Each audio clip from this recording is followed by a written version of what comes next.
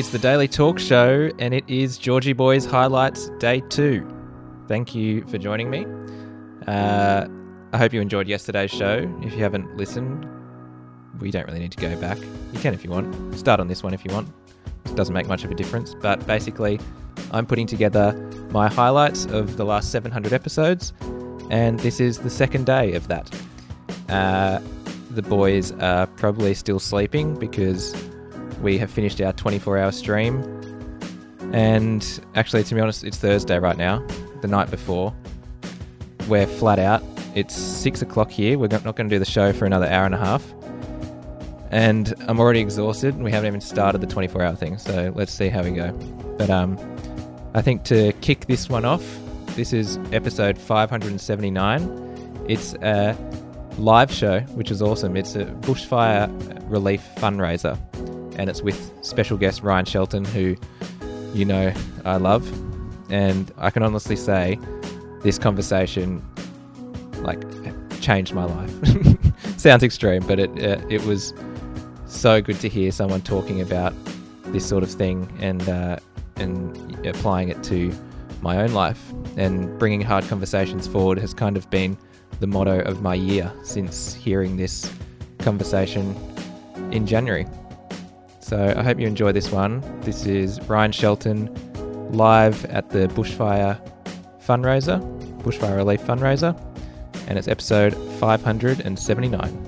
What about bringing hard conversations forward? I guess that's an example with Hamish where it was your podcast that actually prompted you to sit down and say, hey, I've actually been feeling this way. Yeah. Do you think we need to be having tougher conversations sooner in life? Yeah, well, I think so, and it's sort of easy for me to say now in a way because I've had one, but I can say from the experience I've had of talk, and I won't go into it too much. A lot of people here are going, listen to the podcast. Did you say that? But yeah, it was essentially just like a thing that I was feeling in my life where I felt like I wasn't good enough to do the thing that I wanted to do, and I tracked it back to the early days of when we were starting out. Hamish and I were like best mates, still are, but since high school, since we were 15. And you start off at the same place as someone, and then one person sort of you both going the same, and then one person just gets a bit higher, and then you can't help but compare yourself. And we're all, it's a bit of an issue at the moment, obviously, the comparing ourselves to each other. Comparing people that are higher than you? I mean, yeah, exactly. The highest guy in the room. Except yeah. So now he just makes sure I'm comparing myself to him. So it just sort of the ability to have the conversation, like you said, I wouldn't have had the conversation with him that I was. So I will go into it. So because it's annoying otherwise. So have I been annoying? Is this a little bit annoying for you? No. It sounds like it's a bit annoying. But spend the next week thinking about it. Okay, no, great. No, it was more because I thought it was a good opportunity for people to listen to the podcast. But I'm happy that you're going into it now. Thank you. So essentially, I had this feeling that I wasn't good enough, and I wasn't. It's not that I didn't think I could achieve things. I thought I could do things, but I never felt like I was. I just had this feeling, this fraudulent feeling, or this insecure thing that I was like, well, I can't do the things that many other people are doing, and I tracked it back to this thing of well, it's probably because. Hamish and I were at the same level, and then he rose up and did incredible things, and because then my reaction to that was I want that, or I wish I was doing that, and oh shit, why isn't he bringing me along for the ride? Why isn't he giving me the same things that he's been given? I saw that as really unfair, and then because of that, for years I wasn't able to celebrate the great things he was doing.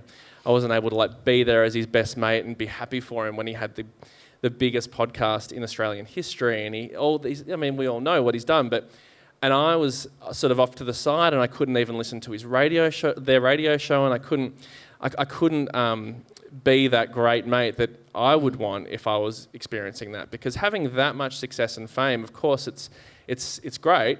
and a lot of good things come with it. But of course, you want your close people with you to be able to support you through what is a pretty strange experience. And I wasn't able to be there for him in that time because I was resentful. And so I had this realization recently and spoke to him about it, and it was pretty incredible, because you might think that he'd be like shocked, but he felt it. Like the whole time he was feeling that same thing. He was probably a bit confused as to why I wasn't like getting excited about all the funny things he was doing. And to be able to talk to him, and not that our friendship suffered or anything like that, but there was definitely this weird block there, this weird little thing that was unresolved and never spoken about. And to be able to speak about it meant that all those years of confusion and that weird block was kind of just vanished, sort of, because we both understood. And then he then said some things to me that, like, issues that he had with the way that, which I won't go into now, but like it opened up a whole conversation that meant that we could have this chat about all the stuff that we haven't said. And now we were already really good friends, and now I just feel like it's just easier. I mean, catalysts for these kind of conversations, they're hard, and so you could, I mean, if you built the muscle of saying, I'll have the hard conversation, I'll bring it forward. I mean, it takes time, and it's only human to keep these things inside. But without getting into details, as I say, what was it internally for you that shifted? Not necessarily, the day that you decided to have a conversation like that, but what is it inside that actually makes you action something that is going to be a really hard thing in life? What made me do it? Yeah. What is if you're getting a bit meta about why you decided to do it now? Was it just the podcast? It was just the podcast. In my case, it was the podcast, and it's a shame. That's pretty fucked up. It's pretty fucked up. It's a shame that it took that, but. But I can relate. Like, I think that we talk about more shit on our podcast than we do to our family and friends. But I will say, though, that I reckon the fact that I'm doing this podcast, which is so out of my comfort zone and so different than anything I've ever done before, I think there was something bigger probably that pushed me towards wanting to do that, and this has just been one of the results of that. So I think I'm learning a hell of a lot about it. Like, I'm absolutely not the expert in mental health at all. And so you've got a co-host, Hugh, and it's part of the Resilience Project? Yeah, so Hugh Van Cuylenberg is the founder of the Resilience Project, and he's this incredible guy, and he does these talks around the country, and he's been doing it for years, and just helps thousands and thousands of people. And I met him randomly, and we became friends, and now we do this podcast together. So he's the expert giving all the. So don't worry, you're not going to tune in like I'm giving lessons on mental health. But he is, and it is a podcast. It's so helpful. Like, I learn a hell of a lot from him, and I know a lot of the people that listen learn a lot as well. And he is able to deliver lessons and talk about things in a way that's quite accessible and not as dry as maybe sometimes it feels. Can we all agree that it's very annoying that the hard things in life are the things that actually help us progress? Like, it is really. I think last year for me, I really sort of learned that doing the shit that's uncomfortable is where you find the growth, which it sounds so cliche and it has for so long, but it's like really embodying that is super helpful. So it's like, if that's the hack, which isn't even a hack because it's this painful thing that you have to put yourself through, like a conversation with you or a podcast every day with this guy, there's a bunch of stuff, mate. It's all good. Great socks. Yeah, fine. Thank you. I don't actually know what these socks are. They're just stars on them. Good. There's all good socks except for mine today. And so you don't have to have an explanation for every pair of socks. Well, no, actually, I got these for my brother's wedding. It was gifted to me. But I know you said not to give an explanation. But the feeling, to live vicariously through you. So instead of us having the hard conversation, can you just tell us how good it felt? What was it all a good feeling walking away? Yeah, it was a relief. It's that feeling. It's a bit of a burden off, a bit of a weight off your shoulders. What's the setting? When do you? I try and work out how do you have these conversations. It was Voudemond. Yeah. We went out for dinner and yeah, I just sort of Voudemond. not at Voudemond. Okay, Nando's. Yeah, Not at Nando's. What sort of what basting do you like? It was what's what? Basting. I'm lemon and what's the medium one? It's medium, yeah. Yeah, medium. Yeah. Or is it mild? I think it's very confusing. They have sauces and bastings, and they call them medium for one and mild the other, which they should just. What do you mean? They don't. I thought They don't. the They're not consistent in that. Let's get them on the line. Yeah, we could. But so that feel like so the He went setting. out for dinner. He went out for dinner. Yes, you go out to dinner. Yeah. Josh always wants to know, what did you eat? Yeah. What'd you have? I can't even remember what And we did ate. you say you're like, hey, I need to have, like, was it like, do you No. preface it? Before the dinner? Yeah. No, it was just like a normal dinner, and then just again the wind up. Aren't Yeah, we? we can. Yeah, we've got 2 minutes. absolutely We've got 2 one. minutes. And then I just sort of brought it up at dinner, and just it's an awkward conversation, but at the same time. So you sound like so. But I've been thinking. Do you want me to? I didn't have a script, but it was just I just sort of said, hey, so blah blah blah blah blah. Yeah, I'm not going to do it, but. But it's so recorded. there It's actually a podcast, so you can listen to it. No, So- it wasn't actually a podcast. He just No, it talks wasn't. about it in the podcast. So. No, I thought they would have got that We'll just joke. finish on this. Yep. So you sit down, Yep. but you don't know that you're having a serious conversation. Or I know. You know. I know. But Hamish doesn't know. Yeah. Yeah, but that sometimes Do you happens think when about someone dessert? brings up a conversation and the other person doesn't know what's coming. Like you don't have to, like sometimes that happens. But the transitional point of like, oh yeah, I'll have this and that. It's like, hey, so I was thinking about like for the last 15 years, I've been feeling like a little bit resentful. I didn't. That probably would have been. That's like the clickbait version. But I was a bit subtler than that. Yeah. Entree first, and then Yeah. Then Just hit him before with the main? good shit. Well, it's interesting. I well, think Voudemond's 8 course. So yeah. Yeah. Well, it'd be good to. I mean, having those conversations is important, right? no, so if someone needs to have a hard conversation in the next 2 days, they're inspired by your conversation. The story you tell leading up to it heightens, obviously, the feeling that you have inside about how it's going to play out. What's some comfort for somebody, or is there nothing? Well, no, It's just uncomfortable.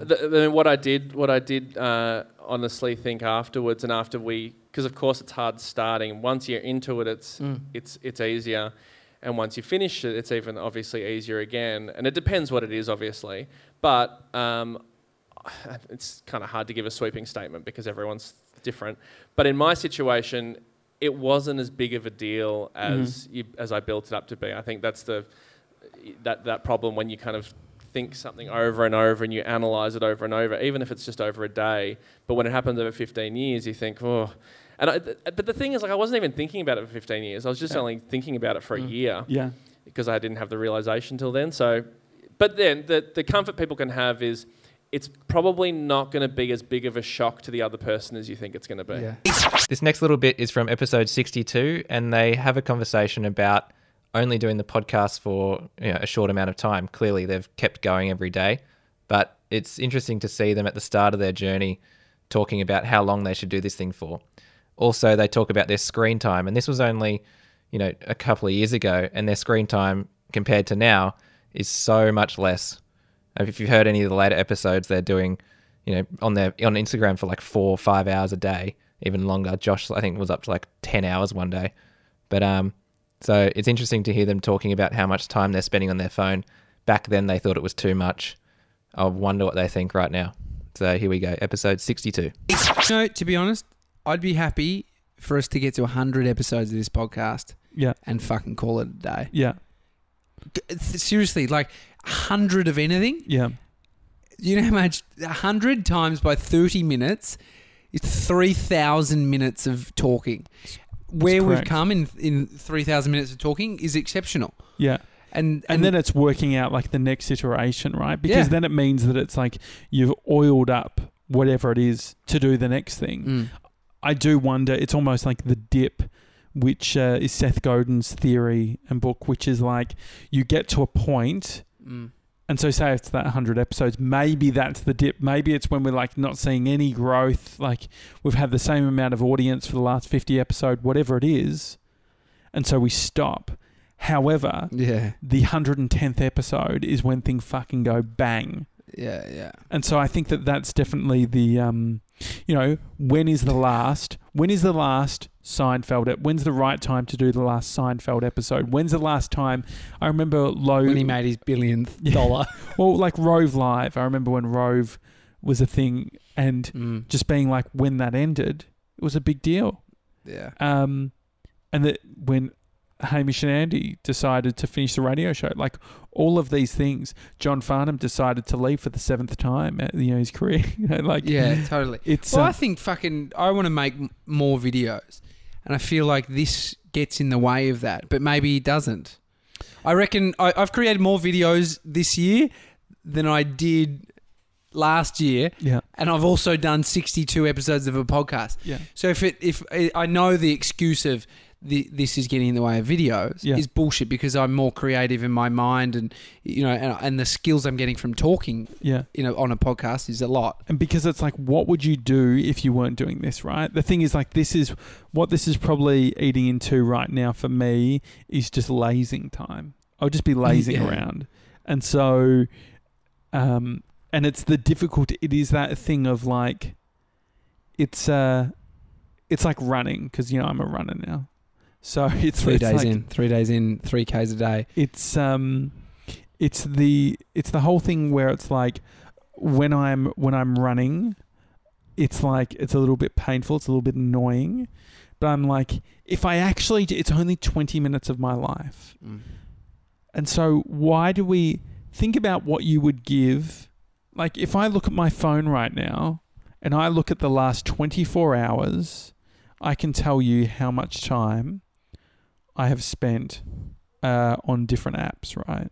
And so if we purely look at that, and then it really should put in perspective some of those other things, right? Like going to my battery, here we go, battery usage. Last 24 hours, I have spent 1.2 hours on Instagram. In the last 7 days, I've spent 6.9 hours. So basically an hour every day on the fucking app. I've spent, in the last 7 days, I've spent over 9 hours on my phone. On the phone, like calling people. So you look at all these things.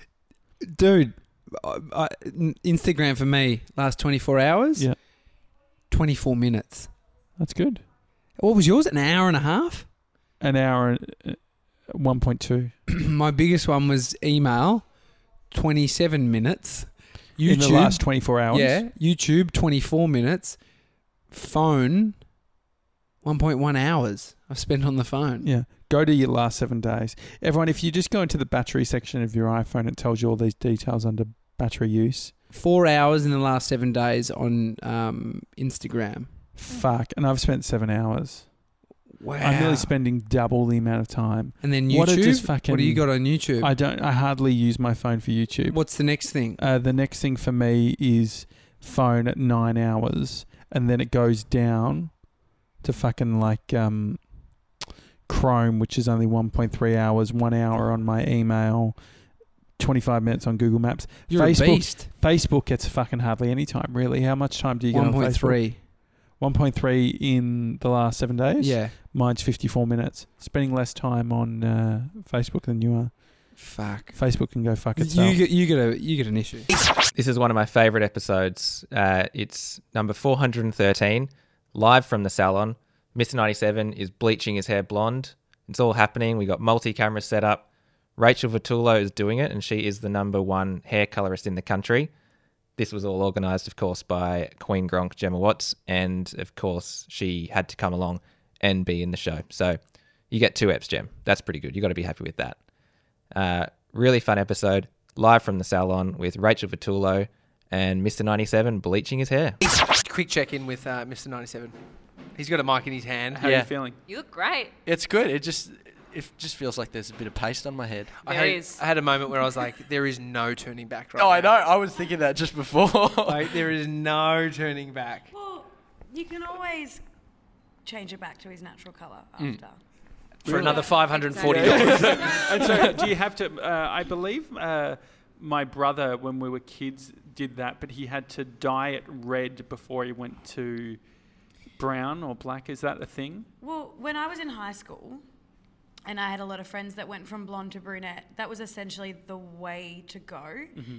But now with technology of colour, as long as you redeposit the pigment that was lost when lightning in your colour, if that makes sense. So to me it does. Yeah. To these two. Yeah. So there's 3 stages of lightning, really depending on how dark you are naturally. So in this situation here, the first colour that will appear is red, then it'll go to orange, and then it'll go to yellow. Interesting. And then we counteract that tone once we get it to the lightest level possible. That's the aim of the game today.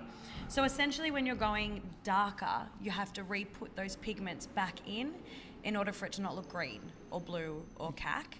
So Cack. Cack. What's cack? Like that. Carrie-Anne Kennelly. Is cack the colour of sort of, yeah. 97's top? Cack.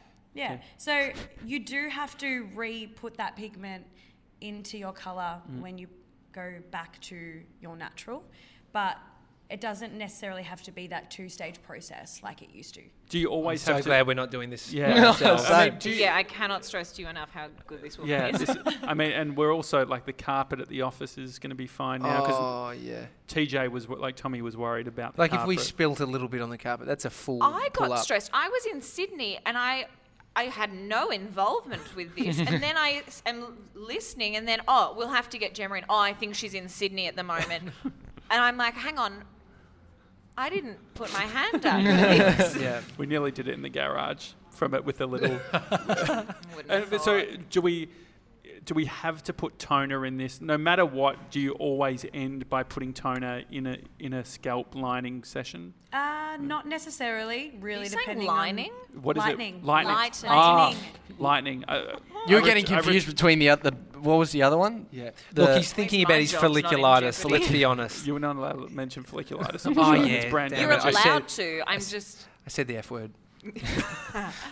I just woke up this morning and my first thought was just, this is a whole morning of folliculitis. Yeah, not a- well, it's not a look, scalp. it's not about Josh or me today. Yeah. It's about It's Mr. about 97. me. It's about Mr. 97, Gemma and Rachel. Yeah. And so we won't talk about the scalp then. I did have a scalp related question, but you No, go. do it. I mean, Rach, I know you're not a dermatologist, but have you heard of folliculitis and do you know anything that you can do to help it? No. Okay. Explain. It's sort of like a pimply thing on your. It's like pimples on No, your it's head. actually like infection of the scalp surface, dude. So Okay. it's not a pimple. You got a It's not pimple? like yeah. psoriasis, but on the scalp specifically. I mean, It's a little bit like that, I guess, but there is some form of element that antibiotics can be helpful. yeah, which is antibiotics are for for fungi. Bacteria, bacterial, fungi. Yeah. fungal infections. Yeah. I always think I've got a son. He's 2.5 years old. He goes to Cool dad. daycare, and I'm a cool dad. I mean, I didn't have to say it because you said it. Yeah, But I was you did helping repeat you. it. I did repeat it, but I'm glad you said it before me. You're welcome. Nits, lice. Oh no. Like I always think, imagine when you deal with hair, Rach. Have you seen them before? Yeah, and I've had it multiple times. It's Yeah, the I've had worst. them as an adult. The cleaner I the think I've got hair. bleach on that, no, you do. Oh, yeah, no, there is a bit of bleach on it. I'll turn that around. Do you want to actually just wipe it off? Yeah, I'll wipe it off. You're just going to keep it on? Unbelievable. Rode microphones, we're so sorry. It's gone. It's gone. All right, It's perfect. gone white. Are you sniffing it? I was just smelling it to see. Yeah. But so Yes. have you ever had someone come in and you've just looked at their hair and you've gone, oh, dull. Yeah, but the hard thing is now Talking like me. as hairdressers in this industry, we actually can't refuse service when a person comes in with head lice. Can't you? Oh really? No. So, because it's kind of like Do you have to charge extra at least? discrimination and stuff. Really? So, yeah. Oh So my what we God. have to do is still complete the service, let the client know that they've got head lice and that it needs to be treated, and then we have to Disinfect. everything. Could you, do you ever say it up front so that they, out of their own sort of options, say, actually, you know what? Well, I think a lot of us, like, you see something wrong like that and you feel awkward about bringing it up for them. Like my scalp. And so you kind of make it, like, I then keep it goes seeing my back to yourself because reflection. you're not wanting to feel weird. Well, you try to not make it like it's an issue because it's But it's a fucking issue. It is a fucking issue. But because it's not like someone will get sick from it or anything like that. So we just let them know the correct way to treat it. And I'm seeing the colour. It's coming out. It's coming out. I don't Glad think you I've ever can been see in an it. environment with people who are this. I don't want to use the word clueless, but No, but I wasn't expecting this to be is- able to see. I would expect that we would wash it off and then. Can you actually it. see like just brown coming off? No. How about a brown coming off? You think that we're washing the brown out of your hair? No. How about we get an update from Rachel What's right happening? now? so when you can see, I don't know, what you guys can probably see. See right off his scalp is slightly lighter than what it is on the very ends. Yeah. So naturally our head releases a lot of heat. So about that much of the root area will always lift further and faster than the hair on the rest of the head, which is why I like to lighten all the way through on shorter hair. So we are getting really good lift, but I can tell by... lift is the colour, not yeah, the it's way. lightening up. It's lightening really well. I was like, it looks But quite flat. I can tell this is going to need to process under like a heat machine. Really? With a little prompting, it'll come out. Rach, are you single? Yes, I am. For a single woman, Wow. probably in the Worked day, out in the- probably- how much they got? Like Tommy's great in the sense of he asks all the Look, questions. I'm a married man with a kid. It's like I just the feel only reason he's married with a kid is so he can ask these questions. Let's be honest. No, but if you saw a young strapping man that had this Glad we're kind going of there. hair, what's your thoughts?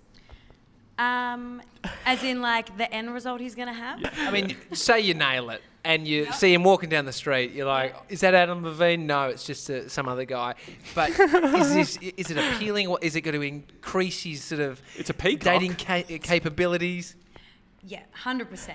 I think that answer. Once I've created this amazing colour, it will, as he's walking down the street, a lot of women will be like, oh, he takes pride in the way he looks, he really tries. Yeah. And I think that's really important. And because I think that's a brand value that you stand by 97, which is you do try with Yeah. things. And so it's just finishing off the brand. He'll be the guy, I mean, he's young now, he's 19, but when he's that 35-year-old bloke, he'll be the friend to us that has his shit together. Yeah. And it's just taken We're us a bit relying longer. on his superannuation. This is another really funny episode. It's number 633 with Dave Thornton. And I love these ones. You get a really good insight into what JJ was like back in his early 20s when he was working at the radio station. It's just really funny to listen to.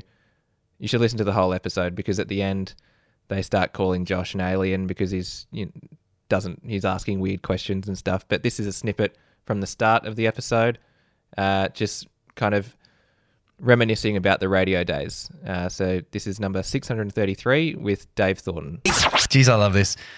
Because JJ, Tommy, we unfortunately never worked together in commercial radio. We cross paths though within the same business. Yeah, but JJ, because similar paychecks, I think we were on. That's it. Yeah, that's true. Very similar. So that's why we had such rapport. It was just cigarettes. It was like jail. We just got half a packet each. They said enjoy.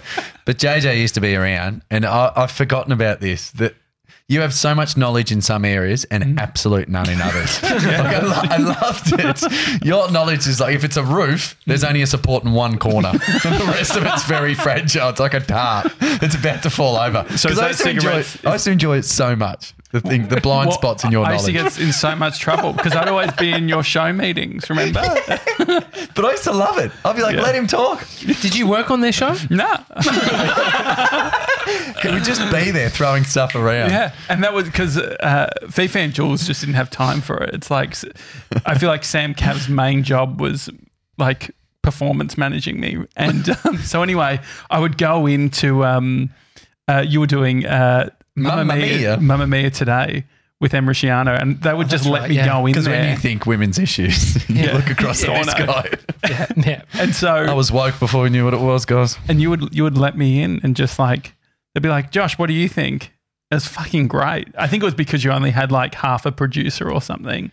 Well, no, Zoe Leonard was a great producer, but then like it was just Sounds very rude, doesn't it? Half a producer, as in she was only putting half her time. Yeah, no, they into it. resourced only half of her time aside. Yeah, I get it. That's what I was saying. Not that Zoe's half a producer. Oh, jeez, you're treading on thin ground here, JJ. No, but it was such a strange anomaly, that show, because I get it. They wanted to get mums listening because it was between 3 and 4 off memory. So there would be mums in the cars picking up the kids. But then they wanted to jump on the back of Mamma Mia, the website. But then they had the old school commercial radio thing of like, one girl, one guy, put them together, funny guy, who's going to do some stuff. But then you're running off Mamma Mia, which is a great website, but it talks some really heavy-handed issues. Yeah. So they're like, you know, like that, like talking about, I don't know, like sex workers in developing countries and how young girls are getting groomed. What are we going to talk about? And I'm a comedian like, Josh has done something funny with keep cups. Like I would look across and go, please, can we just not talk about this serious issue on commercial radio? Yeah, we had a lot of fun. Actually, I remember a specific time where Jules was asking me to do something. I said, mate, I don't have time. He said, you just spent 3 hours with Dave Thornton. Yeah, because we had fun. Yeah. So it was rapport. And then that show turned into the evening show. Did that turn into another show, or did you move from that show to another show? And did Josh come with you? I wanted him to. I was always impressed. Somehow, like Fifi and Jules would go overseas to London or something, and they're like, yeah, Josh is coming with us. I'm like, how did he hustle that? Well, it was hard. I remember it was I was on a different flight to them, which was weird. Yeah, no, everyone was going on one flight and I was on the other one. And I also brought they were like, they didn't have cameras. I'm like, hey guys, I've bought like 4 GoPros. I'm ready. And so they let me. But actually, when I was quitting... To be honest, it's not weird. You shouldn't have been on the trip, and now you've been put on a budget airline. You got that. It was great. And Jules actually used his points to get you on that flight. No, he probably did. I would imagine he would, though. He was the extra 20 kilograms of luggage. They literally put Josh on there. That's why he got so slim. To get on the flight. But when I quit, do you remember when I was quitting radio, I was like...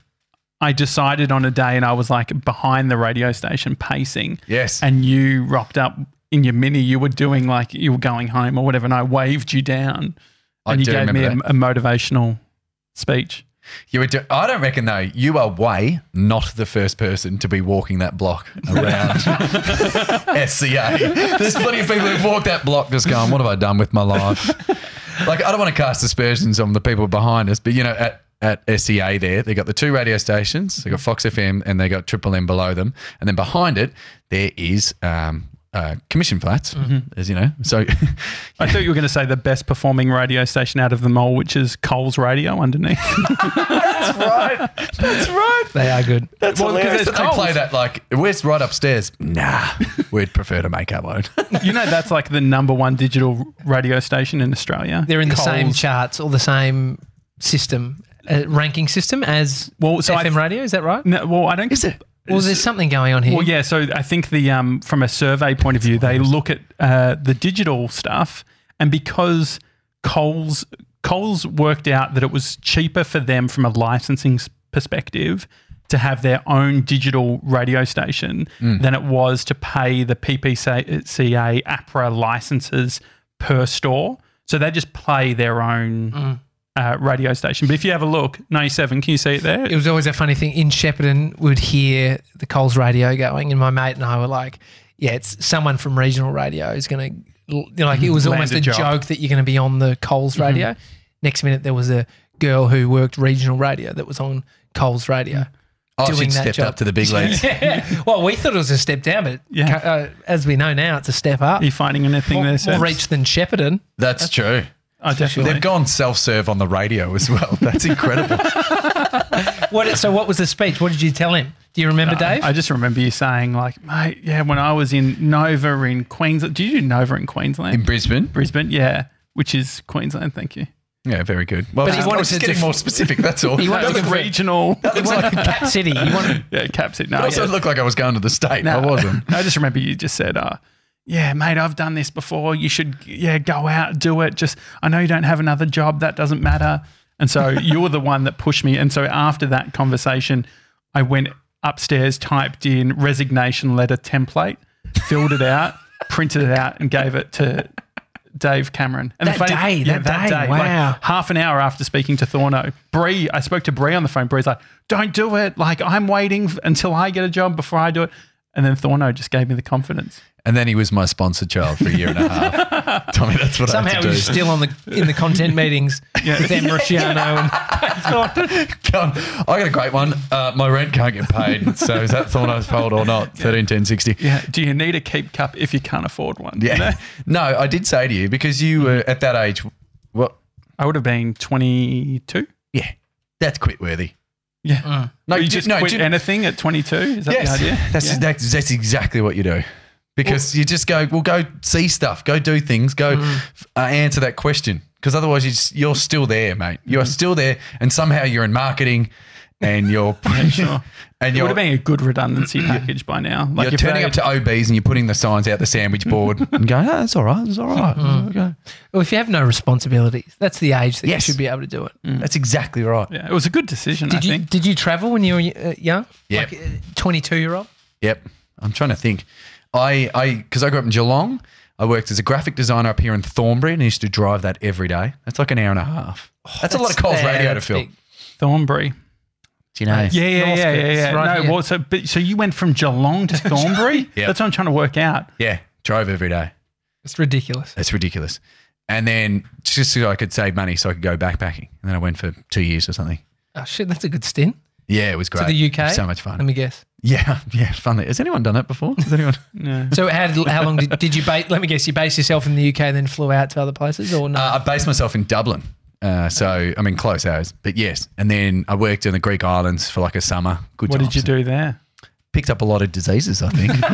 Was Nick Giannopoulos frequenting Mykonos at that point, or did you see him there? Yeah. That's so funny. That's what I used to do. Just I had a horn with me that just went da da da da, and then doors would open. The king of Mykonos, Nick Giannopoulos. This next chat is from episode 616. It's a weekend banter, and it's with two of our favourite gronks, Peter Shepherd and Scooter Derrick. Peter Shepherd is a coach. If you didn't know that, you should really listen to all of his episodes. He asks some really interesting questions and gets you thinking about business and creativity and the why in what you do. And Scooter Derrick is a really good friend of the show who helps out a lot. He's got his own podcast business, and we pick it up here when they're running through a little bit of a workshop. So this is episode 616 with Peter Shepherd and Scooter Derrick. When we decided to collab, and I hadn't done this, I remember that feeling of ringing him up saying, Danny, I'm really sorry. I just made an arbitrary decision and I'm unaccustomed to ever having to talk to anyone about that. It's probably why I'm in trouble with my wife a lot of the time, because that is a collab, I guess. But just confirming it is. Yeah. But yeah, there was that moment when I realised I just decided to go and, try out some advertising thing and put the money in. And he's like, oh, okay, no, don't worry about it. I'll give you half the money. I went, oh, that's the good side of collabing. Someone else is wearing the stress and stuff like that. So I learned from that that it is lovely to have someone else who cares involved in something. It's really nice. And so why don't you do more of it? I'm jealous of you too. Well, but you can do it. We're collabing right now. Until you start bickering and then it's a pain in the ass. But what's it like if you were to do more collabing, what would that look like? Well, I don't know. It's not my natural thing. So is it not natural because you can't rely on people? I don't know. I guess if I look at the idea I've got for, the Studio 2 and I go, all right, what do I need off someone else? Someone who's keen, who wants to get into it. Is it someone who's going to muck in and build, or someone just forks out some cash? Like what do I want out of someone? Yeah, I think what's collaborating for? Are they going to make it 3 times better? Yeah, what's it for you? Why a collaborator?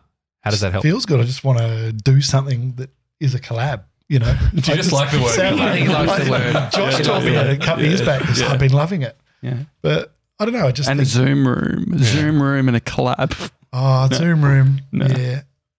No, so I find the collab thing interesting because I get it but it's very hard to collaborate with someone. You need to do a lot of work internally in understanding what you want, but also like you can't change your idea. I can't when you're doing it on your own, you can just go from one area to the other. You can like be extremes and just do whatever you want.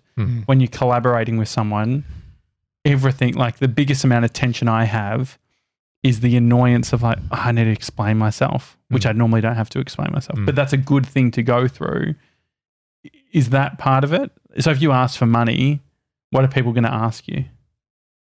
Well, then if someone says, all right, I'll be in that, I've got dough and no talent, then you'd kind of go, let's leave that to the last minute and see if I can get through, because you're not going to provide anything except taking half the profit, I guess. And then you think, well, is half the profit of something that's done properly and invested in properly, it's going to be more, should be more than double. You know what I mean? So it should help. When I had the bar, that was the last time I was in, like the only time I was in a business with someone. I was in business with 2 other guys and they couldn't get along because they had completely different dreams. So it was a complete disaster. Maybe that was What were the different dreams? Well, one of my business partners was he wanted the bar to be like St. Jude. He wanted it to be a wine bar. He wanted it to be the kind of bar that he would go to and just be really proud of. But that would have required us all to chuck in 150 grand each, and none of us had any money. So it was like, so number one, your dream, fuck it off. I'd save it for another day. But then the other business partner, rest his soul, he's gone now. But he was he liked the idea of just having a bar and serving Carlton Draft and being rude to people that wanted a coffee and you know, that old school, because he came from that old vibe. And what did you want? Well, I was kind of in the middle. I wanted personality. I wanted to, you know, to make the place where everyone was happy, in which case that favoured the Carlton Draft guy. But they couldn't get along because it was like, well, we couldn't run this bar without Andrew, right, being manager every day, unpaid or whatever, you know, just as a shareholder. Yeah. And turning up every single day because we can't afford to pay anyone. In the end, it kind of worked out like Andrew and I ended up, right, well, let's buy Dave out, right? You know, it's not going to work. He's unhappy. So we bought him out for virtually nothing and released him and then sold the business. I feel like we're getting closer to your definition of success, Scoot. So there's getting out of it. There's a question that I think JJ answered really well this morning in the workshop that we ran that I'd be curious for your thoughts on. So I just transferred you $10 million. Now you have no excuse around time and money. You're living in a world with no constraints. What are you going to do? Tomorrow or in the next few weeks? Or what are you going to do with your time once you buy your holiday house and do all that? Once you've got the material stuff, the original spurt. What are you going to do with your time? Yeah. Yeah, I think I would probably, it feels like I would run with the same plan. That's good. But in a building that I owned. And obviously much better. But I don't know if I can even own a building. Can you make it 20 mil? It's Collingwood. You're a greedy fuck. Sorry. And so there was no mention of collaborators in that version of the future. So I wonder if there's something there around you being attached to this idea of a collaboration when you're not actually clear in that, whether that's what you're seeking. Just because we get to watch Tommy and Josh and go, that looks cool. Yeah. Well, that is, surely that would put me straight into another mind-bending situation where you go, if someone wanted to collaborate with you after they knew you had $20 million, right, even though you'd already spent 6 on a warehouse, then you'd start with that kind of gold digger feel and you go, oh, I don't know how my mind would go from there. We'll never know. Yeah. But I definitely would, there'd be people around. This is not, my dream would not be to be in a warehouse tinkering with all my millions and making it perfect. Then I guess it ends up being staff, doesn't it? Well, yeah, so there's a difference between when you've got. Well, this is what we've been talking about, the difference between employees and having a partnership. They're very different. Employees, I can tell 97, hey, I think we should do this. And he can push back a little bit, but at the end of the day, he does what we think we should do. Yeah. Tommy and I, it's like, okay, no, like we have to sell it into each other. We have to justify it. And so there's a big difference between having staff, having people come in and use your space versus having a partner, I think. Do you think that are you seeking a partner, or are you seeking that employee team that can execute on a dictatorship? It just feels like a bit much to have to, at this stage of life, to have to be, especially if I was rolling with a multi-million-dollar business then, it would be a bit much to then have to be an expert at accounting, an expert at cinematography, an expert at audio. You just have to load people in. You have a team. Have a team and then learn off them. Love that idea, learning off your staff. I think that's I did that back in the 90s.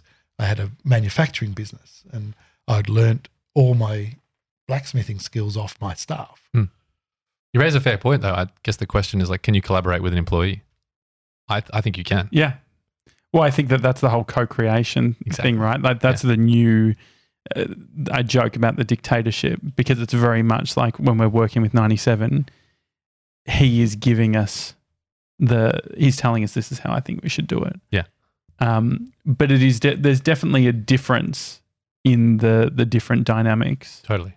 And what did you find, Scooter, having staff? Are you a bit burnt by that? Like, do you think that all these sort of experiences play into where you are now? I reckon one of the biggest mistakes you can make is making a vow. I'm vowing never to do this or never to do that. It's marriage. This next episode I want to throw back to is number 512, and it's with Matt Diavella and his wife Nat. The boys are in LA, and they're talking about their experience trying edibles. Matt is obviously a very successful filmmaker, and he's been on the show many, many times. And his conversations about creativity and making videos are really awesome, and you should listen to those. The reason I picked this one is because it's about the boys leaning into something that is out of their comfort zone and talking about their experiences while traveling overseas. So this is a funny one. This is 512. We decided that we'll try edibles. So in California, how long has it been legal for? Beginning of last year, right? Yeah. And so, because the thing is, I'm not someone, I've never smoked in my life. I've never done drugs in my life.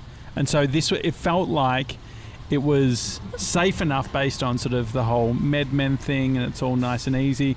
Do you find that the barrier to entry means that more people are potheads that you wouldn't normally assume?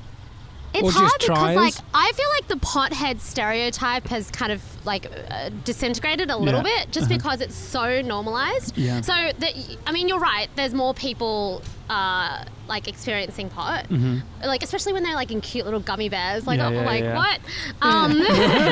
know, like... It's like eating a Haribo. You mean pretzels, too. Yeah, pretzel ones. Oh, really? Yeah. Yeah, but, like, I don't think that there's an association with, like, oh, you don't have your life together, blah, blah, blah. So like, when do you I'll tell you, though, like, January, when it just became legal recreationally in California. Only this year? 2019 so it's 2018 January. That's when it. Yes, it was like a year, like almost 2 years ago. Any basically. Gronk can have it. Any Gronk down the street. Yeah. And then we flew home after vacation in New Jersey.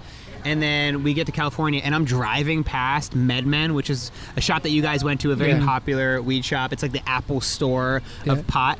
We'll do our live read for MedMen in one moment. And you drive past, I drove past it, a line wrapped around the block like crazy. And I think that was like kind of people's initial, like, it's legal now, so everybody's really into it and wants to go and try it and get weed and like have the experience of it. But I think that for most people that don't smoke weed, they're not going to go out of their way to get it. It's probably still for most people just going to be an every once in a while thing. Yeah. I don't think it's probably turned too many people over to like regular pot. I mean, so when do you do it? Like, do you find that it's like, okay, is it like, so I've started drinking and it's like a red wine on a Friday night. Is it doing edibles? Is it like a Sunday thing? I feel like it's similar to what you're explaining, but correct me if you disagree. I feel like it's a wellness moment, like it's your green juice. Okay, but not in the morning. Yeah. But on the morning, you might have it like anywhere else, maybe on the weekend. Is this just the CBD, or is this have you done the THC, which is like the bit that makes you all DMT, funny? I think actually. we ABC. I mean, I don't smoke a whole lot. I think it's like whether you like doing it or not. And the difficult thing about marijuana is that you build up a tolerance to it. So I have like smoked frequently in the past, and like when you're smoking every day or maybe like 3 to 5 times a week, you build up a tolerance, but also like it's more enjoyable because you're used to it. But then like if you don't smoke much at all, and if I smoke like once every other month, you just get stoned, and you can't handle it, and it's not a great experience. So it's not good? I don't love it.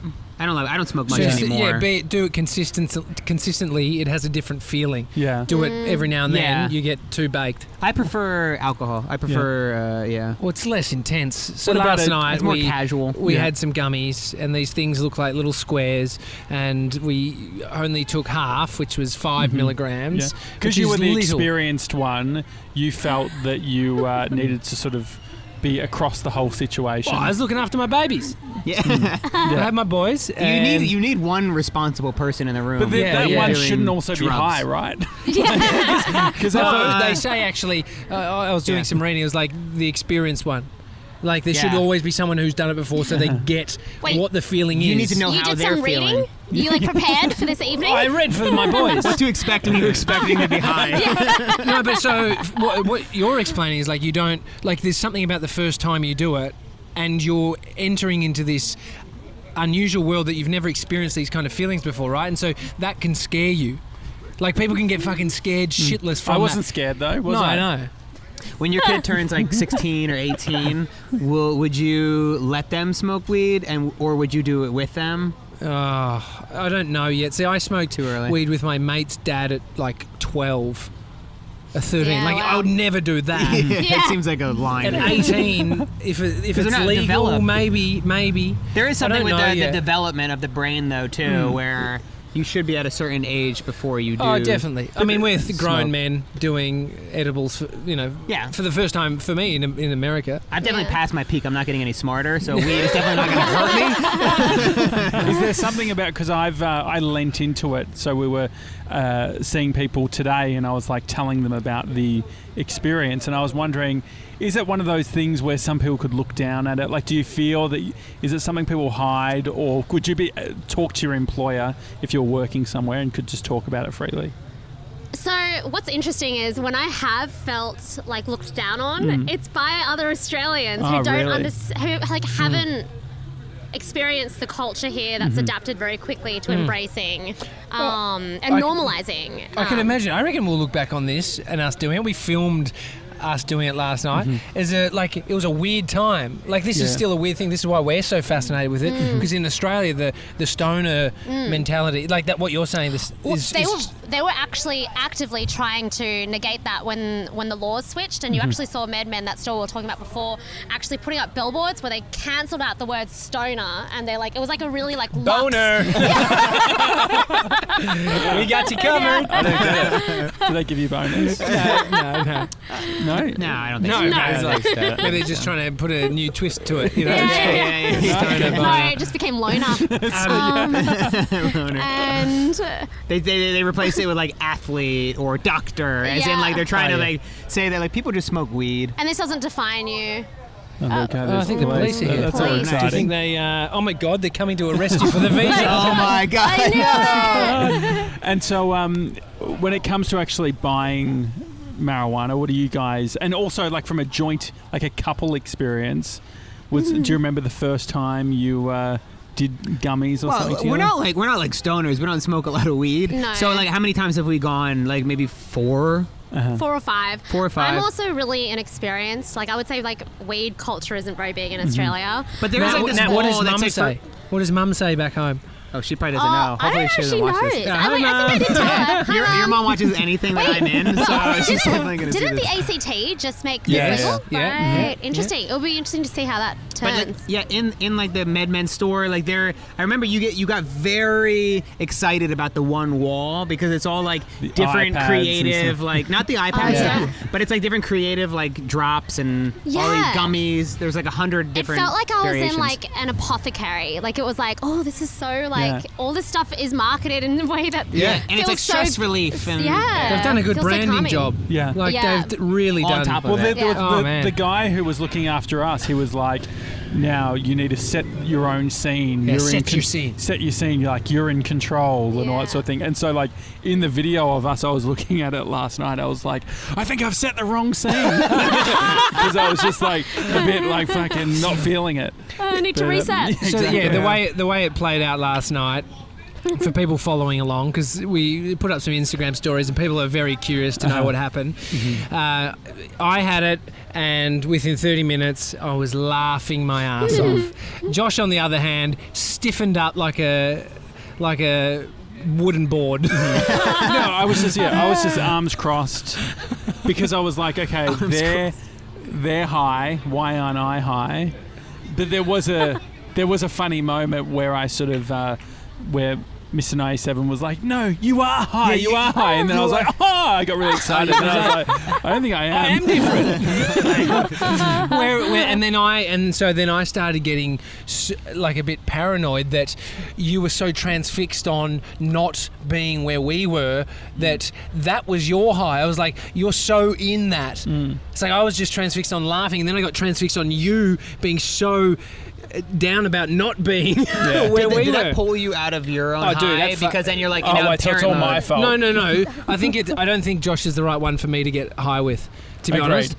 Because I reckon I pulled him out and he pulled me out, and so I'm just like worried that Josh is like he's actually losing. Yeah, and so it all ended in a fight where Tommy hid the gummies, and I got very upset about it. I went to bed, and then I got into FaceTime. I told Bree that I'm actually fucking angry, is what I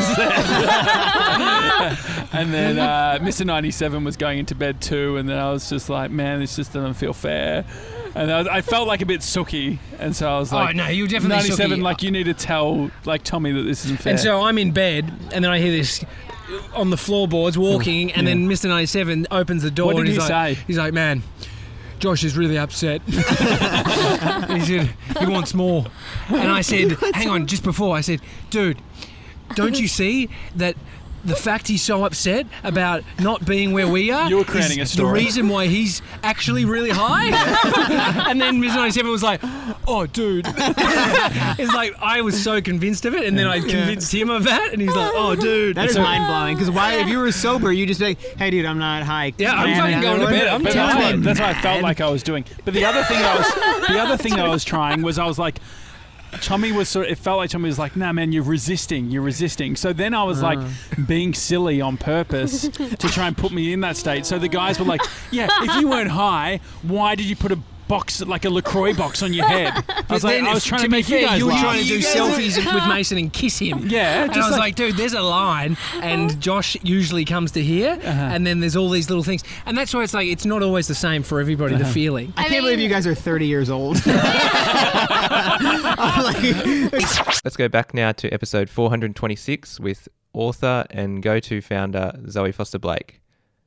This is such an awesome chat. They talk about copywriting, business, branding, writing books, but we pick it up here where they're talking about her relatable content that she puts out. So this is number 426 with Zoe Foster-Blake. My wife's comment about your content, because I asked her, she's not just coming to me. She says it's very it's a content meeting about Zoe. Yeah, we do. It's a pre-show catch-up. Yeah. She says it's very relatable. And I think that, from what it sounds like, comes from you thinking about what is going on in your head and personally. And that's our best shot at relating with somebody else, is talking about what's going on for us. One of the most relatable pieces of content on your Instagram is your bit about cold sores.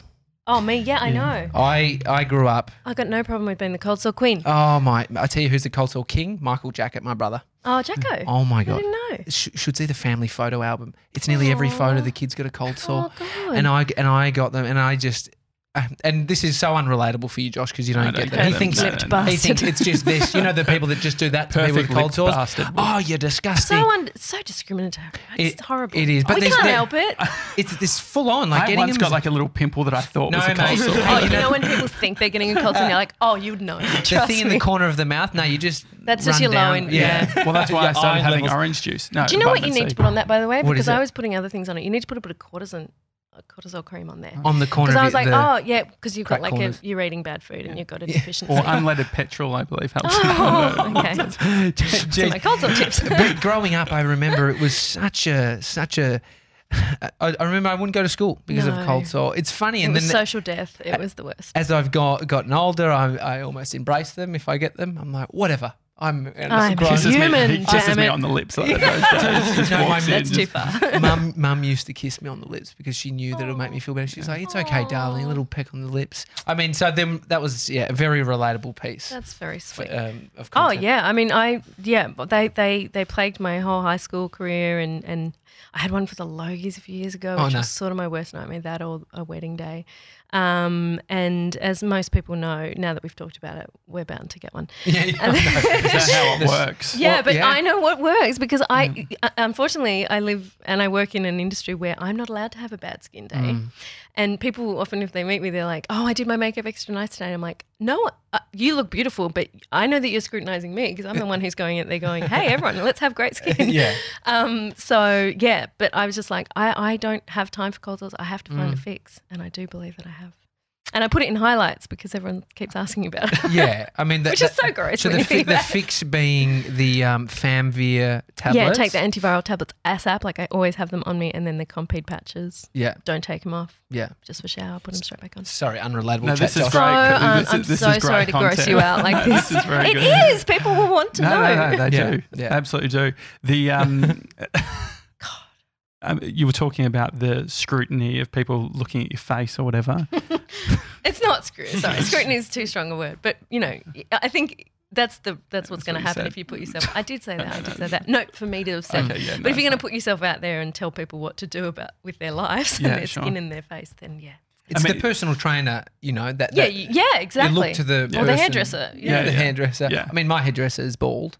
Yeah. Or I mean, he's just gone. I'm not dealing with this anymore. I mean, it does take the pressure off, doesn't it? Yeah. Well, there is something about. Is there anything in life that you typically undersell and over deliver on? It's a specific question, but I know when I was a kid as a freelancer, I was the hype king, being like, mate, I'll have it to you Monday. And then Thursday, I'm like, I fucked up. I mean, are you good with deadlines in that way? Yeah.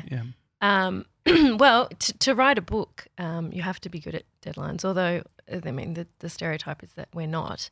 And I'm one of those people who can have internal deadlines that I can stick to. And I've actually, for the first time in my life, in over 10 years, I've gone off contract with my books. And I did that deliberately because I wanted to write fiction again for the joy of it and the love of it with no marketing schedule in mind. Is that an upholder? Does that make you? Yeah. Yeah, I think I am. Mm-hmm. What's the value there that you hold personally? Does anyone know what that means? Yeah. No. It's the Four Tendencies by Gretchen Rubin. Is it Gretchen Rubin? Yeah. But I think it's like one of those things of I'm a I'm the one that will do stuff. I'll say yes, and then I'll get really annoyed about it, and I'll push back on it, but then I'll do it anyway. Yeah, but I'll be annoyed. Oh, I think that's called resentment. Definitely a little bit of that too. So for me, I think it's I don't like to say anything that I won't do. And then I feel that's good. That's a good thing to be. It is. But what I realise in a business partnership is that's not Josh's value necessarily. We've all got our own set of values, right? And so it's like a partner. I pick my battles. Yeah, right. He can hear you. It's just there. What's a value that you hold true to yourself, Zoe? I just think if you're going to do it, do it well. Mm-hmm. Do your best. And I have a hell no policy. So if it's a hell yes policy. So with my management, we get a lot of lovely opportunities in office, and I'm pretty much I can't remember who it was. I think it was on Derek Sivers talks about it. From CD Baby. Well, him, yes, but then there's the 7. So it was on another podcast, God knows which one, but they said, think of this project out of a 1 to 10, but you're not allowed to use 7 and how much you want to do it. Oh, yeah. And then if you're an 8, it's a yes. If you're a 6, it's a no. I like that. Yeah. I think Tim Ferriss talks about it. It's one of those but ones. It's not his thing, but he talks about it. It's from someone else. It's one of those. It's Kevin Kline. It's a very clever way of distinguishing the bullshit radar on things. And it's your own bullshit radar. But since I've had children and I've got a business, I'm like, I just don't have spare time. So the projects have to be pretty amazing to do them. Spare time and friendships and all that sort of thing. I feel like as I'm getting older, I can't tell whether it is productive or unproductive to become more insular or just yes. I've got this dream. You can think it's, I'm just understanding myself more. Just deep work. You can write whatever narrative you want for it. And so I'm trying to work out, what is that? What's your relationship with that idea? Heavy introvert and very fine with that. Married to a heavy extrovert. Mm-hmm. And we sometimes just have a little alignment of that because he could work a monster week and his idea of relaxing after that would be to go out to dinner with 10 people. Yeah. And mine would be put my soft clothes on and have a glass of wine and sit on the couch. And so I sometimes just go, hey, you married a writer who lived by herself. Yeah. Just remember who you married because that's who I am. But I am aware that I can become quite a hermit, particularly when I'm writing and just being with the kids and the family. And so I went to an event yesterday of a friend's product launch, which I never ever go to. And I always sort of drag my feet. And then once I'm there and I get home, I got 3 amazing things happen. I was looking for, something and someone had a recommendation and I met a great person and I'm just do that shit more. Yeah. You have to connect sometimes and not just on Instagram, real life people. So it's about pushing against what is natural to you? Should the introvert be trying to be an extrovert? But I can be. I think that we're all mixers, but I can be very extroverted. But it's just how you recharge. Exhausting though. Yeah. I guess one feels more comfy than the other. Well, naturally, I think you're an extrovert, TJ. Yeah, I'd say, but I reckon I've started to become more since having a kid and doing. It's just called being tired. I'm just tired and I want to go to bed. But I definitely think I don't really want to. Yeah. I'm focusing on this, and I got my wife, and that thought of getting home with my family is so beautiful. Lovely. Yeah, and do that. But I think it's more, isn't it more how you recharge? That's the true definition of an intro and extra. I'm not sure. But you can go out and have an amazing day or time, but then you've got to, so if I do a day of press, afterwards I'm a shell. I can't talk because you've just given so much energy all day. And I think that's true of anybody. But yeah, I think it was a good reminder yesterday to sometimes just get out there. Stop being such a home person. Is it booking it in advance that gives you the anxiety, do you think? If you booked it out. I hate booking in advance.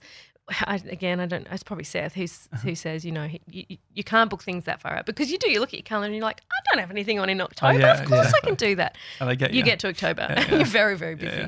Well, I asked you about this, I think, in May. So I did my own trick on you. Busy. And we actually saw her walking past and grabbed her to come in. But I'm much more likely to say yes that week. 100%. Yeah. Than far out. Yeah, it is because it's the anxiety. It's the thinking about it beforehand that sort of builds up. Yeah. But then there's also the other thing, which there's a certain trait, and probably Haim would be more likely to do it, and Tommy would do it as well, which is just adding extra people to a dinner or something. For instance, I'm very funny with I did a world trip for 3 months with a mate, and he did like that. He's more is better. Okay. And it was that's a nightmare. So it's anyone, if you have someone, if you're inviting someone to dinner or whatever, it freaks me out if all of a sudden someone else has rocked up.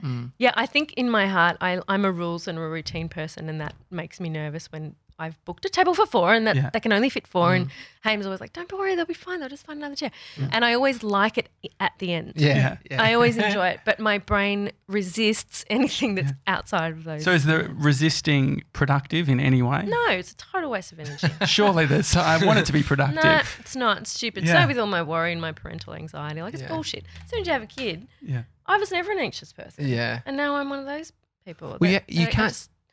Yeah, you can't survive if you were to be the kid. How much ambiguity is? They're just running around. Next minute, you shut over there, and anyway, that's another story. I was more thinking about them falling off the plaything. There's that breaking too. Their arm. There's that too. Hobbies? Have you got any? And it can't be writing, and it can't be. I don't. That's not a hobby. That's absolutely not a hobby. It's work. But it's enjoyable work. hobbies is such an 80s word. What does that even mean? Yeah, now? we actually looked it up, what hobbies meant. It's what you do in the time outside, your spare time. So it's, what are the things you do in your spare time? Well, it's just being off. It's just having no plans. And like on the weekend, our family are just pretty much at home the whole time, or together on bikes, or, going to have pancakes or something. We just go in. And I know that will change once the kids are doing sport and stuff like that, but we really love that stuff. And we see family and friends or whatever, but I don't like to lock in plans if I can. I do a ton of reading because I think that makes you a better writer, although it makes me jealous sometimes. It's so fucking good. And what is that feeling? Because there's been a couple of times over the last few months where I caught myself feeling down on myself based on someone else's success. Talent? Yes. And I was like, and the thing was that I was so happy for them, and it was such a reflection, like, you fucking idiot, why didn't you do this or that? It's too hard. How do you reconcile I think it's those inspiring. things? So I remember when Haim and I saw Scott Pilgrim years ago, and we both sat there just clenching the seat, going, "Fuck, so good!" Yeah. And with a piece of art or a book or a TV show like Big Mouth, when we watch that, we're just like, "Oh, this is so good!" Or Russian Doll or Euphoria, an amazing TV show or whatever it is. I get inspired by that, and I think it's that so funny you don't laugh because you're just sitting there going, "Okay, all right, this is great. This is going to make me lift my game." So I don't get down on myself. I just go, "I'm going to need a new standard now." Yeah. And I honestly put myself in the most ridiculous company because I'm like, "Oh, geez, Tina Fey is good. I should be better." Yeah. And it lifts me, makes me want to do better. This is from episode 296, the 3 Kilometre Club. Josh had the idea of setting up 3 people in a 3 kilometre radius with walkie-talkies to see if they could connect with each other. The thing is, they actually recorded the whole episode beforehand and then lost it because Josh kicked the power cord out of the Rodecaster. So they've had to re-record it, and this is the result. This is number 296. It's actually a great scene for the start of a horror film where he gets taken. Anyway, that went a bit dark. Here we go. Hello, Tommy speaking. Okay. All right, Tommy, here we go. I'm gonna let you do the talking to Russ, okay? Can you break it to him? Yeah, okay. I will. Russ. This is taking longer than I thought. G'day, guys. Russ, hey, mate. You there? Oh, yeah? Yeah, I'm good. We've got some pretty sad news, mate. What's happened, dude? So, that piece of gold that we created about 35 minutes ago where you managed to contact BK in Collingwood and you're in the CBD on a CB radio? Yeah. Yeah. Josh actually knocked the power out and we lost the whole entire episode. Oh, you're joking. The disappointment's real, Russ. Josh is here with us, yeah.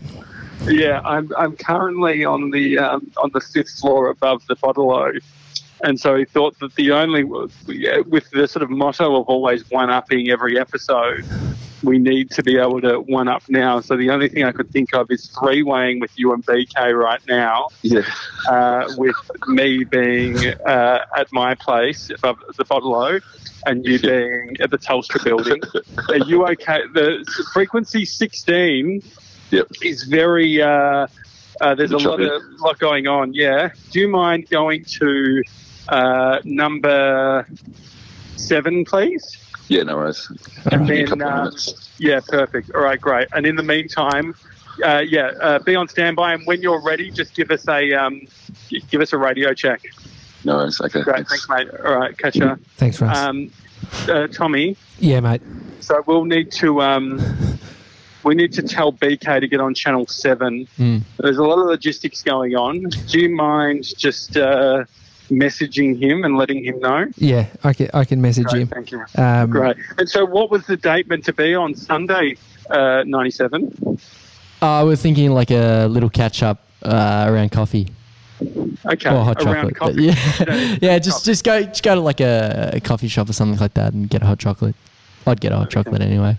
Yeah. Yeah. How do you feel about getting a hot chocolate? That's fine. Yeah? Yeah. It's fine? Yeah. It's like having a sparkling water at a pub. Do you reckon? Like a soda. Yeah, I think it's okay. Yeah. Okay, I think I'm just hearing something. I've asked BK, I've texted him and said, get on Is channel Josh 7. here? Radio check, please. Anything. BK, this signal is amazing. This is better than ever. What's the weather like where you are? I'm panicking. This is pretty poor signal on our end. The weather is spectacular. Actually, a little bit overcast considering some of the hot days we've had, but it's just the way I like it. Over. Hey, BK, it's Baby Boy here. Could you actually go out of the train carriage or whatever and see if you can see me above the bottle-o? Over.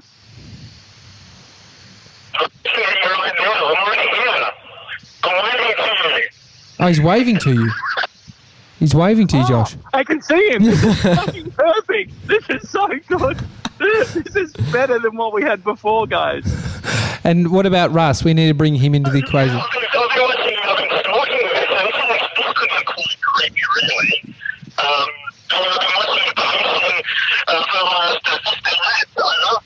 Yeah, so could you imagine a line of sight like an internet connection? Like, it's perfect. It's a bit of an in-joke and an in-conversation, guys. Yeah.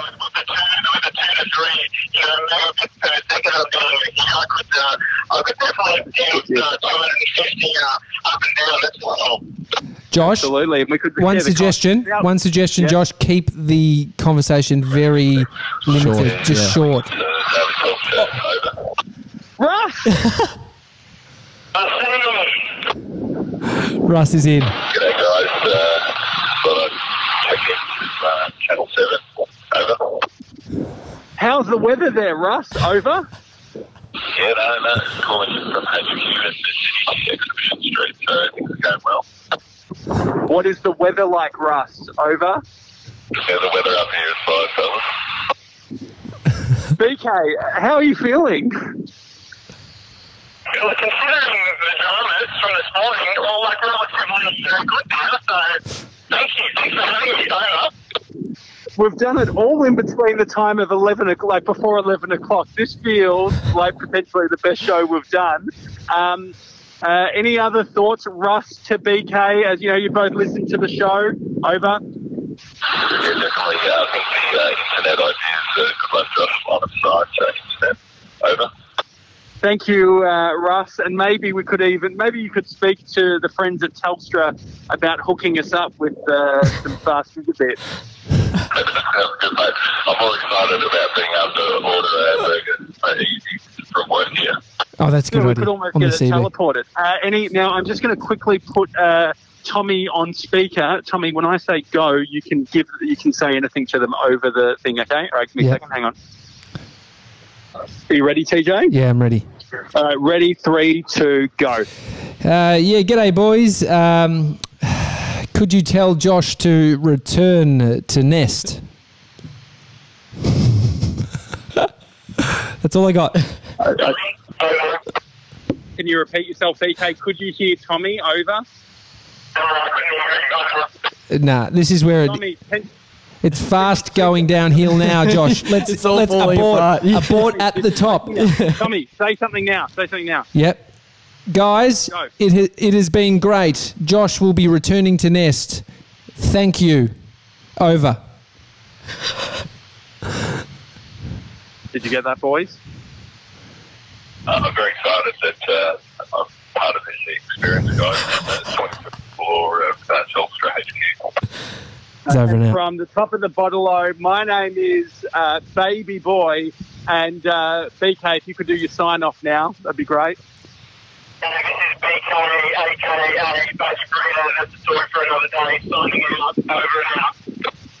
There we go. We've done it, guys. You've done it. Thank you. The 3 kilometre... Well, I've done it. Thank you, Tommy. You've done it. It's been a massive achievement for everyone, mainly through my logistics. Yeah. But thank you, Russ. Thank you, Telstra. Thank you, BK.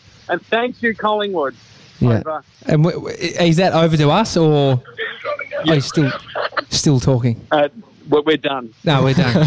All right, we'll just finish the episode with you on the rooftop via the phone. Was that more than 7 minutes? Dude, that's been 24 minutes. Time flies when you're having fun. And potentially some of our worst podcasting to date. Finish off the highlights. This is episode 455. It's Jack Post and Radio Mike from Release the Sounds performing their song Attached to String. Hey guys. Are you ready, Jack? Yeah, I'm ready. Hey guys, we're Release the Sounds, and yesterday we released our first single. We released our first sound, like the name of our band. That's good. Attached to String, and today we're doing a live acoustic version of it on the Daily Talk Show, which is this show that you're listening to. Take it away, Jack. Well said, Mike.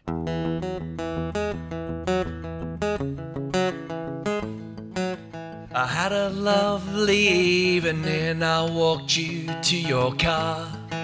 The next thing I know, you were leaning in and we kissed. I never get this far, I hold you close the moment last I touch your skin. But I went to run my hand through your hair and I noticed you were attached to string. You were a puppet this whole time, you were attached to string. You were a puppet this whole time. I think back to the meal we ate, I really should have noticed then. You were spilling food all down your top and knocking shit over with your arms flailing. But the way you looked at me with those unblinking eyes, it distracted me from my mom in the rafters of the restaurant. She was making your arms move, making your mouth chew, making you love me, making me love you.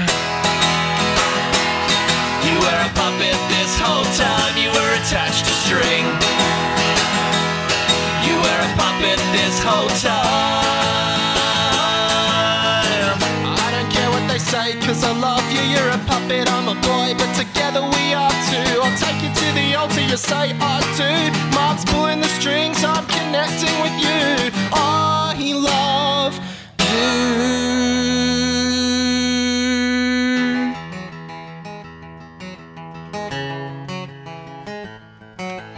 Now we have a life together and we live down by the sea.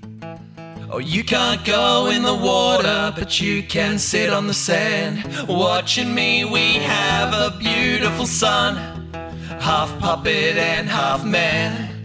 Though the kids at school like to tease him sometimes for his puppet head and his human hands, but everything else was perfect until my dad called me one day. He said, son, I'm sorry to tell you that your mother passed away. I guess you didn't know what to say, 'cause you didn't say a thing. I guess you didn't know what to do, 'cause you completely stopped moving. You were a puppet this whole time, you were attached to string. You were a puppet this whole time, you were attached to string. You were a puppet this whole time.